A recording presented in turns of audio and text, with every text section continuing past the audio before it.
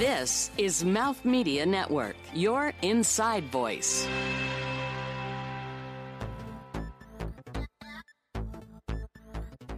Hi, I'm Jillian Dempsey, a Los Angeles-based celebrity makeup artist, and to me, it's a matter of performance.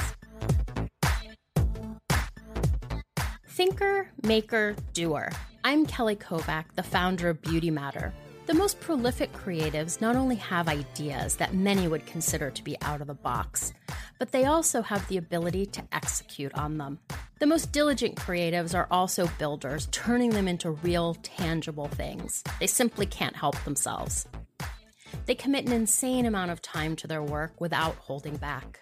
Jillian Dempsey, the legendary makeup artist, sculptor, painter, entrepreneur, and animal activist, is in a perpetual search of innovative approaches and fresh perspectives to beauty.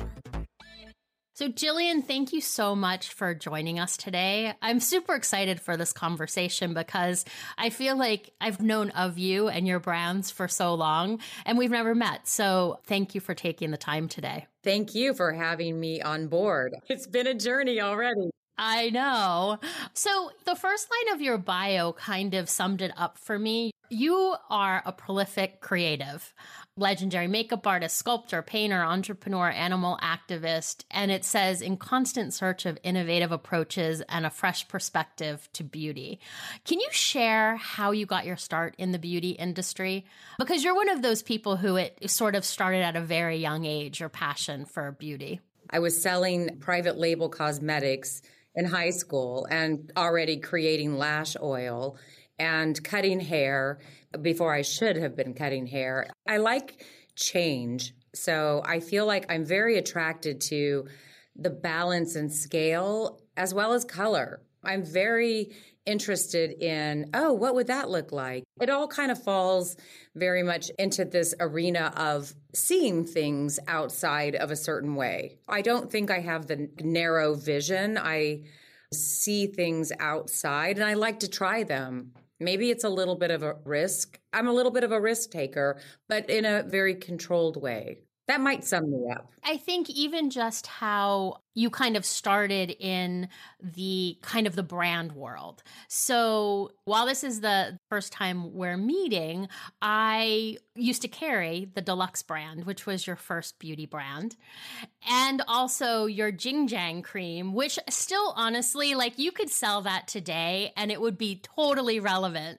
Honestly, the organic preservative would probably still be fine and smell okay if you opened up today what you purchased back then. Yeah, but and you were really part of the first indie beauty revolution that happened in kind of the late 90s, early aughts.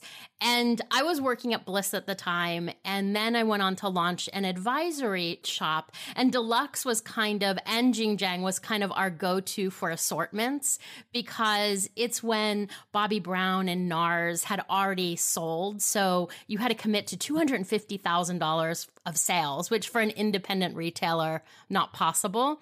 But you guys were always so easy to work with, and it was also so innovative. But reflecting back on what the beauty landscape was kind of at that time, what was the impetus for launching Deluxe? Well, I did have a West Hollywood beauty parlor that was designed to be half makeup and half hair. Because let's face it, I think from that time, I know how to color hair, cut hair, makeup. You kind of had to have everything under your belt in terms of what you could provide as a service. So Deluxe Beauty was an indie brand that I designed along with my sister, Kristen Mason, and we just rolled with it. It all started because the West Hollywood salon had a very retro kind of 50s vibe. It didn't really look like anything from the outside, but once you stepped in, it had 4 shades of pink. It had black linoleum floors. You might hear Slayer playing in the background, or you could come in at a time where you'd hear Frank Sinatra. It was really like you'd walk in and it was just like this, what is going on in this beauty parlor? So I designed a line of nail polish that looked a little retro. That was the very first product that I launched. And it's funny because the chemist that I used at the time made a mistake. He designed what was known as Cosmopolitan, which I don't know if you remember that shade. It was one of the most popular shades. It was kind of a watermelon stain for the nails. And it came in this big paint gallon. And I opened it up and I said, what's this watery mess? What is this? But then I started painting it on my nails. And then I quickly discovered this is incredible. This is a top coat with color.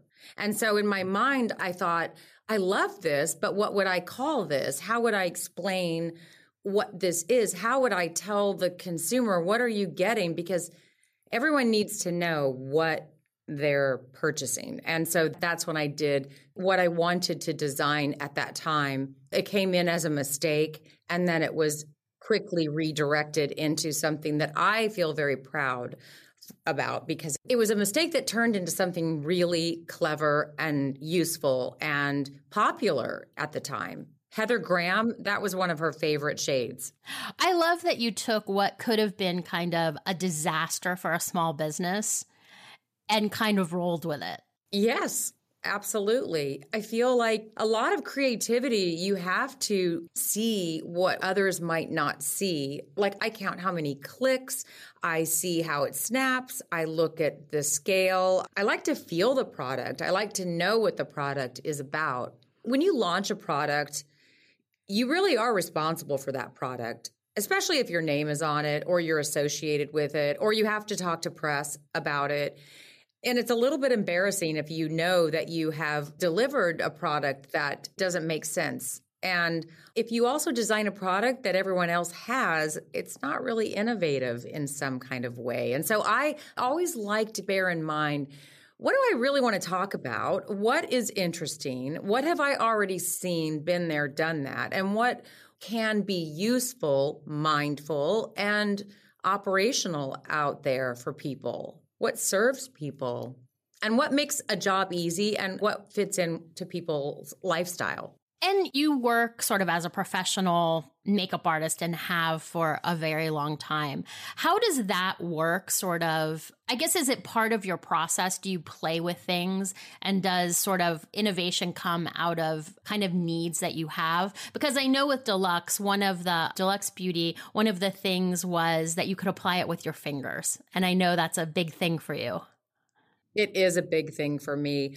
I have this love-hate with brushes for some reason. As I mentioned to you before, I love to paint. Whenever I'm using a canvas, like a real canvas to paint, my hands always manage to find their way on to that canvas, and they like to mess it up because I need to sort of feel it. I need to feel bone structure. I want to feel the balance on your face. Sometimes brushes, especially now, are more sanitary than your hands at times. I have no nails on purpose. I like to keep everything very clean. I like a clean shop. Presentation, sanitation, the whole thing. It hasn't changed even though now we've entered the land of COVID. Finger-friendly, lazy girl makeup, those are all the little taglines you can hit with me.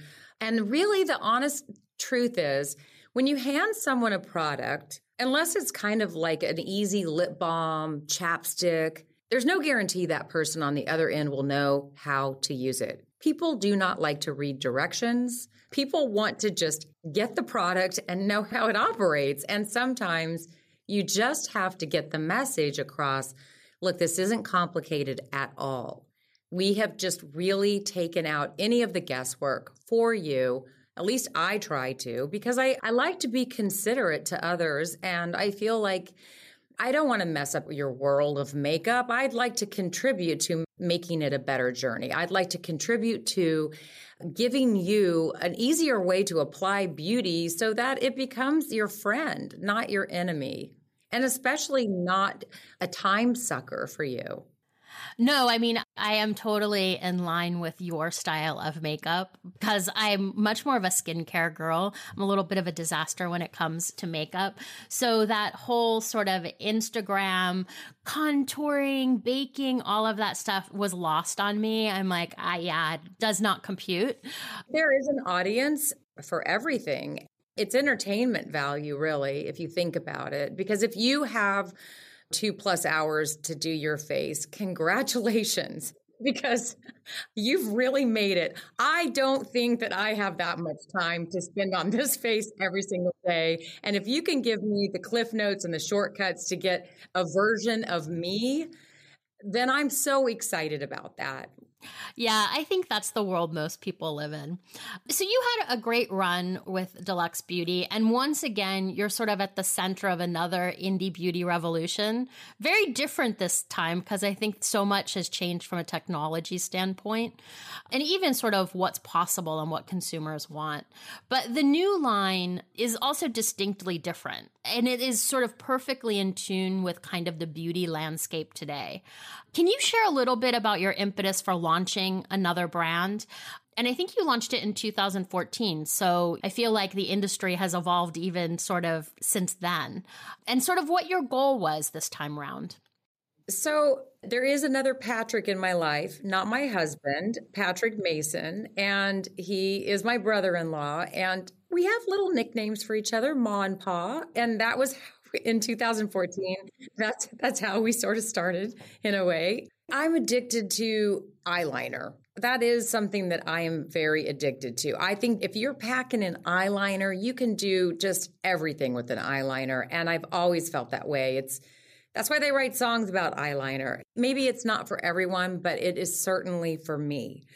And so having a soft, really smudgy, easy to maneuver like eyeliner, if I just get a little smudge of eyeliner on, I am so happy. It can blend out into anything. It can add a little definition.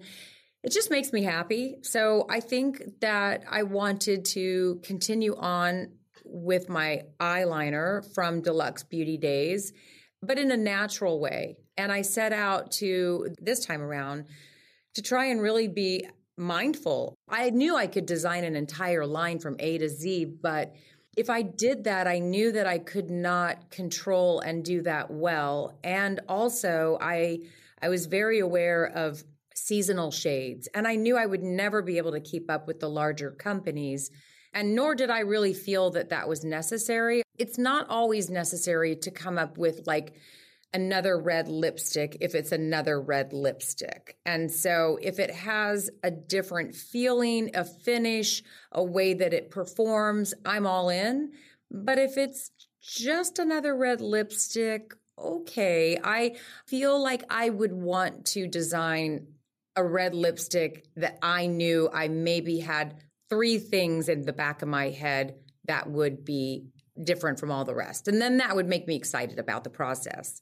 Because I have to also, as a designer, I have to feel inspired in order to get other people to feel inspired about my products. And if I don't believe in my products, then I'm not being honest. And if I'm not being honest with you, then why am I doing it? Why waste my time or anyone else's time for that matter? Well, also, I think what's possible from sort of a clean, natural perspective, especially kind of in the color category, has come such a long way. I remember those early kind of natural color lines, and I had a client who launched a color range, and and I was like, it drags, there's no payoff. Like, she's like, but it's natural. And I'm like, who cares? It doesn't work. Yeah, you don't have payoff. Wow. When I designed the lid tints for eyes, I remember I went back and forth. I probably drove Patrick Mason really crazy. I have a very good relationship with the lab and the head chemist and founder there. I'm like, I'm begging you, please think about this like it is espresso. It's a shot of espresso, and we are going to add a little cream, and then we want to have the mass tone with a sheer payoff so that it's like a little bit of a wash. And she's looking at me like, sure, we can do that. I'm like, great. You go back and forth and back and forth and back and forth. And you look at all the details. You ask the questions. At least I do, because I want to know what's in this product. How will it perform? Who will this work on?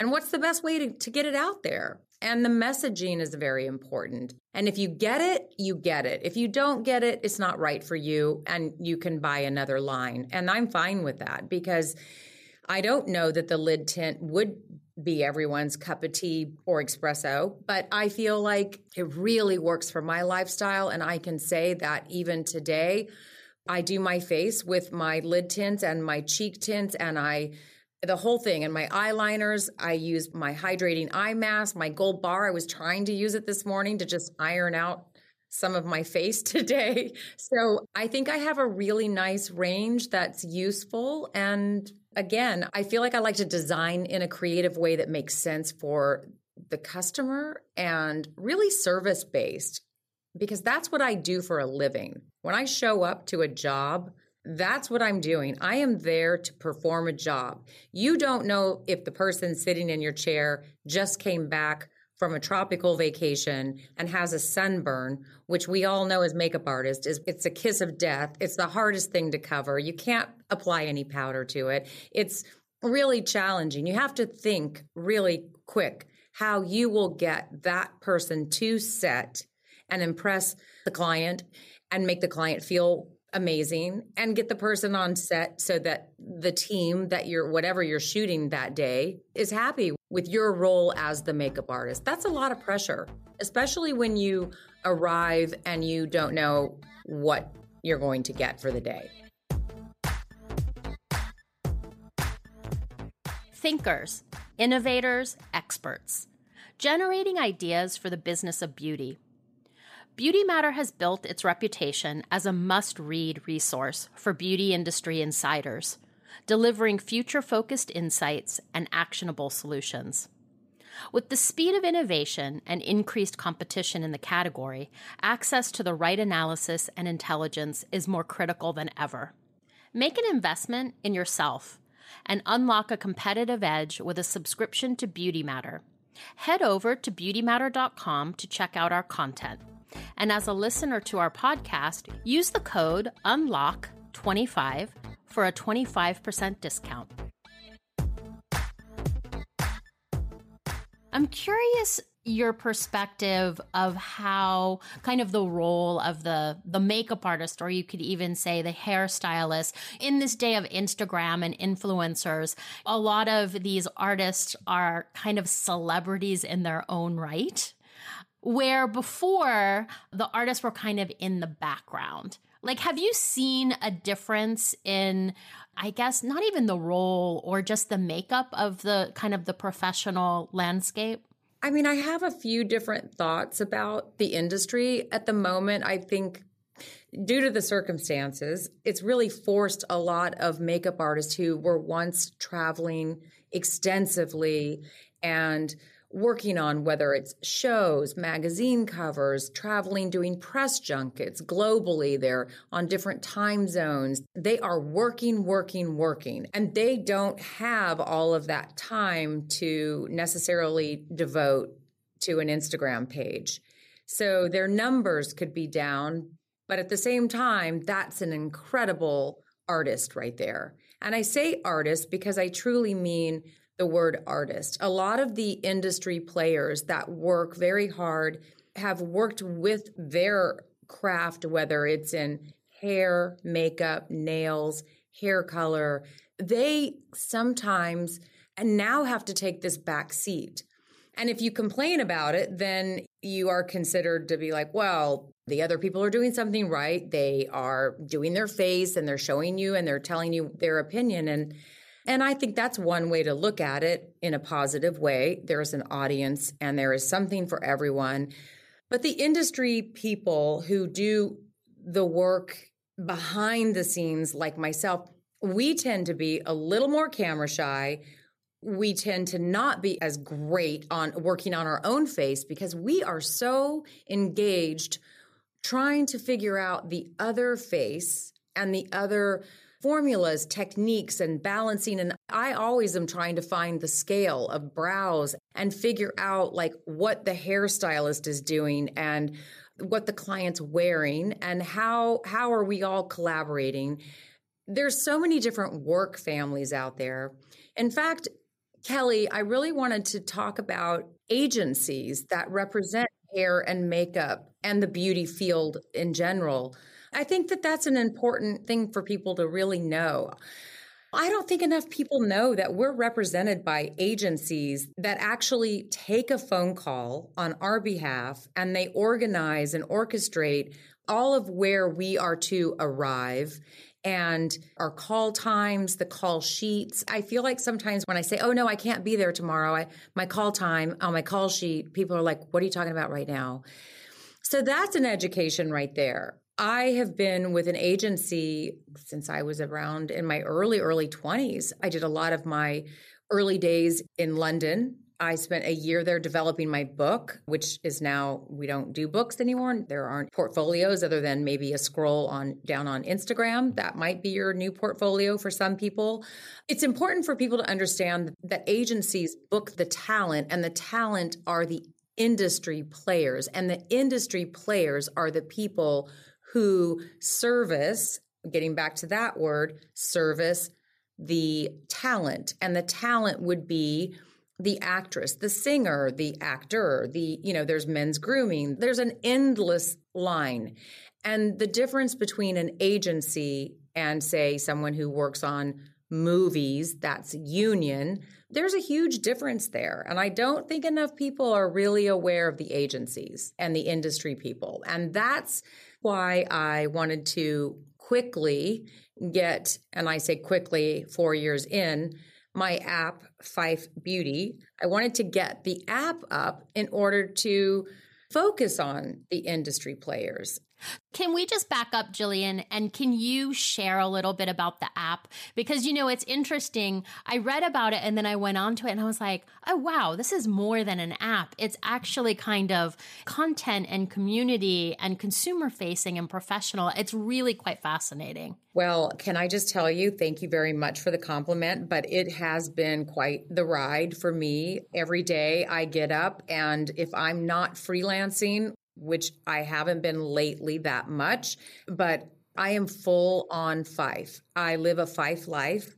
I also design my products. I work off of my gut feeling, and I've started off with a little sketchbook of like a rough idea of little drawings of how I could bring beauty and technology together in order to provide a service for people, almost as if there isn't a really cool beauty and grooming app that you can just click into and go on and capture an essence of something. You might learn something from the app. You might be able to study the technique or the hand, or even build the confidence to work something out on your face in the privacy of your home. And no one's watching, and no one cares, and no one knows where you have been on the app. And for me, it's just a beauty playground. I don't really have any ideas of moving it into every different department. That's confusing. And I like to stick in my beauty lane, but the beauty lane is huge because we just launched 20 men's grooming tutorials. We have nails, as you probably have seen. We have a colorist on board. We have hairdressers and makeup artists. And we haven't even started to cover all the turf. And we've only been able to do the West Coast because of COVID. But I think that this is a really nice and comfortable platform for the industry players. And, I'm not alienating other people. It's just if you can work on a face and you know your way around a face or hair or whatever it is, you've spent the last however many years on crafting, jump on board because it's exciting. I even learned things. Tracy Cunningham, I often go to on the app to refer to wait, she uses 10 volume to cover gray hair? I always thought you used 40 volume because you'd want to expand the cuticle and then have the depositing time, and then you leave it on for over an hour. But no, Tracy Cunningham says 10 volume always to cover gray hair. My 40 volume went out the window. It is interesting because makeup, hair, skin, it is a craft. Like you can't come out of school and sort of be a master. It happens with age and with sort of the more people you touch, and it evolves. And someone else that we had on the podcast who's a friend of mine is Mateen Malawazada. But we had the same conversation where some of these true artists, they're busy working and don't have time to create content for an Instagram feed. But yet, in my mind, are true influencers, because true influencers are experts. That's right. If you have a lot of time to build Instagram, you're not probably spending a lot of time doing the craft.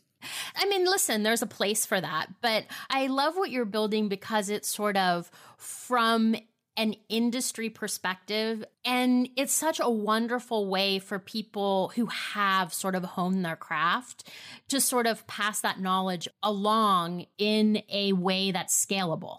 Yes. The capturing the essence of the artist to me and the storytelling and understanding, where did you learn to draw that line? Like which way, like my eyeliner stroke may be going out. Kate Lee, she might bring her stroke in terms of like the liner. Like we have different styles. We might use the same product and we might use it in two different ways. That's so interesting for me. And also I think other beauty enthusiasts to look at. And even for if you are wanting to enter into the business and the industry, to see the hands of others that have done this, and it isn't something that's brand new. There's something to that. And there's also something to the newer way of doing things as well. Like the Gen Z, one of my kids does makeup and thinks he's better than me. That's okay. He thinks his eyeliner is better than mine. It could be. I don't know. But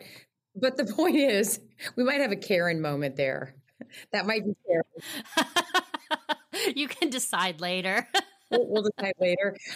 I just think that I like to stay open-minded and I like to listen to the team around me and then pull everything in and then make the best decisions from there. And I think that other industry people really relate to me because they've seen me on jobs. They've seen me around. We've all been in those press junket hallways together. You know, we've all been jet lagged together. You have little work families you've traveled with, you've shared experiences with, and there's a lovely part of that story that has been my entire life. And so sharing that and bringing some people who are industry players that maybe haven't had the opportunity to share their story or to actually capture a little bit of their art, that is so incredible to have and to learn and to observe and just to be able to quickly access too. People, like, let's face it, you may not want to visit an app unless there's something in it for you. If there is something that you might feel compelled to either that you need or you want or you're interested in, it's sort of like, why bother? I don't need to go there. That's why I like to throw curveballs, and you just never know what you're going to see on the app, but it will be something very interesting in beauty, and we are cooking up so much over here. God, just wait. Now I'm totally hooked on it. I love conversations with sort of true creatives, and you seem to be so prolific. Like, where do you get your inspiration? And do you ever get stuck? And like in those moments, how do you get unstuck? Do I get stuck? Yes. And it's frustrating. I have to remind myself that everyone goes through that land of feeling insecurity and feeling, am I on the right path? Is this going somewhere? Am I making the right decisions every single day? What is driving me every single day of my life? And I can honestly tell you, and Patrick could tell you, I've never stopped working, never, ever. And I think that the drive behind it is because I actually enjoy it. I love it. And I push right through just to get to where the sweet spot is. In terms of like designing products, I have 2 projects, which I can't really talk about right now because Patrick might murder me, but I haven't put them out into the marketplace because they require a little more messaging. And I want the formula to be perfect. And I want not only for the formula to be perfect, but I want the convenience of it to be perfect. If I design something and I feel like this is new and innovative, if I give you something, Kelly, and you have one go at it and you're frustrated, chances are you're never going to pick that up again. Yeah, it doesn't matter how innovative it is. That's right. I want to get in front of that. And I want to be, I'm Kelly. I'm opening my product right now. And I'm thinking, okay, Kelly, if I'm not there to instruct you, maybe you could check it out on the app. Sure. If I'm not there to instruct you, will it be a visual for you to understand exactly what I want you to do with this product in order to get the results? And everyone learns differently too. That's right. And people feel more confident if they are told by a professional, yes, I am bossy. This is the color for you. Yes, you need to wear this. This is for you. And I like to build the confidence in people to know that what you can expect is for you and not something that we've just phoned in and stamped a label on. I've really worked it out in a way that maybe you might not be interested in it because it's not your color or it's not the way you apply your makeup, but it is designed for a certain type of person and for a certain method of application. Does that make sense? It makes absolute sense. It's sort of this clarity that it's impossible to create products for everyone. And it's really, I think, probably, maybe you realize it or not, but it is that sort of very laser focus of the intent of who the product is for and being okay with the fact that it's not for everyone. Right. And I try not to be defensive about it because you can become very protective of the products you've designed if you truly have made that product. Sometimes if people can complain about things, you take it really personally and you're like, oh, wait a minute. Are you applying this properly? Oh, well, that's different. You're applying a primer that has a bunch of like gumminess to it beneath the lid tint. That's not going to work out for you at all because I didn't design that product and I can't guarantee the results that you will arrive after you've applied the lid tint. It's a swipe, it's a smudge, it's an on the go, it's a in your car on whatever transportation you're taking on your walk. Above your mask. It is however you'd like to incorporate it, but it's meant to make your life a little easier. Well, Jillian, I hope this isn't the last conversation and maybe the first, but this has been so much fun. I'm very shy because you never know what's going to come out of here sometimes. Well, this was fun. So thank you so much for sharing and taking the time today. Thank you, Kelly. Thank you for having me. For Jillian, it's a matter of performance. She has been working in the beauty industry her entire career. It started in high school and never stopped, nor has her curiosity or excitement. She has perfected her craft working behind the scenes as a go-to for celebrities and editorial work for over 2 decades. She's equal parts creative and savvy entrepreneur with an innate ability to be ahead of the beauty curve, making her the ultimate beauty expert. In addition to her namesake brand, she's tapped into her collaborative spirit of knowledge sharing with a new virtual consultation app called Fife Beauty. Jillian's love for beauty and excitement for what the future has in store is infectious. She may be an industry veteran, but she's got big plans and she's just getting started. So in the end, it's a matter of performance, and that's what matters. I'm Kelly Kovac. See you next time. Hi, I'm Jillian Dempsey, and to me what matters is performance, ease of use, and full transparency. It's a Matter of is a production of Beauty Matter LLC. You can find more content and insights on beautymatter.com and follow us on social media at Beauty Matter Official. This is Mouth Media Network, audio for business.